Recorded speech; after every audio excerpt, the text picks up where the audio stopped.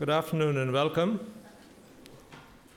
Regulars at these symposia are probably familiar with the fact that we usually start with the oldest questions of humans.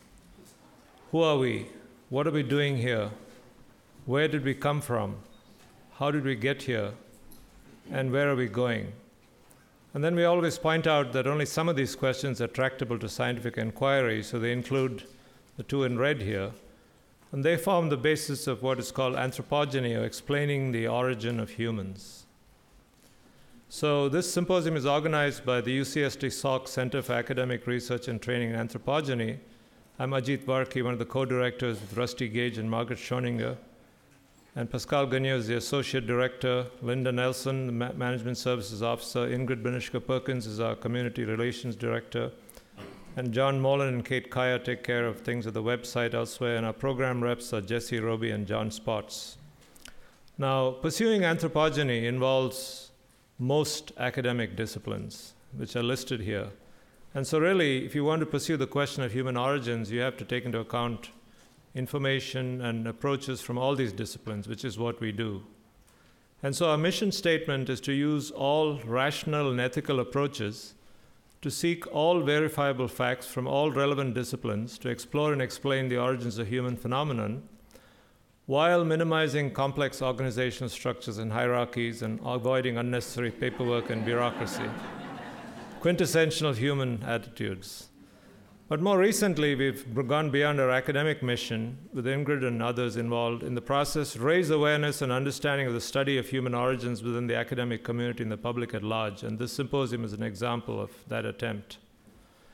So I want to give special thanks to the G. Harold and Leela Mathers Charitable Foundation and Jim Handelman, Executive Director, for being our sponsors. And a very special thanks to Rita and Richard Atkinson, who answered our call for symposium sponsors and are specifically supporting the travel for the speakers for this meeting. So a special thank you to them. And we also have many other individual supporters who are listed here. Some of you in the audience I've seen, so we really appreciate your help, and we wish to reach out to more of you who wish to help our mission here.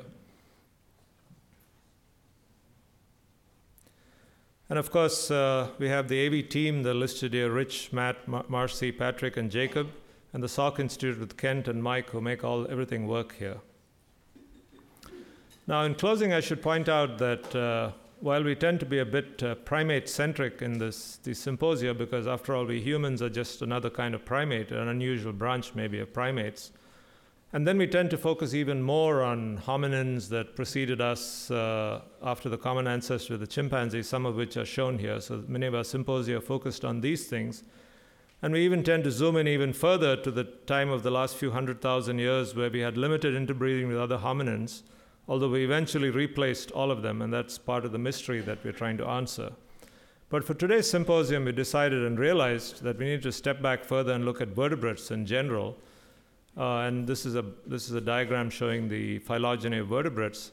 And the reason we need to do that is, while we're going to talk about something called theory of mind and mind reading and so on, there is evidence that at least there's been independent evolution of self-awareness in species as far distinct as magpies, Asian elephants, great apes, dolphins, and so on. So for this reason, you'll come across many of these creatures today as part of our discussion. But in the end, we are very interested in the origin of humans and what might have made humans special.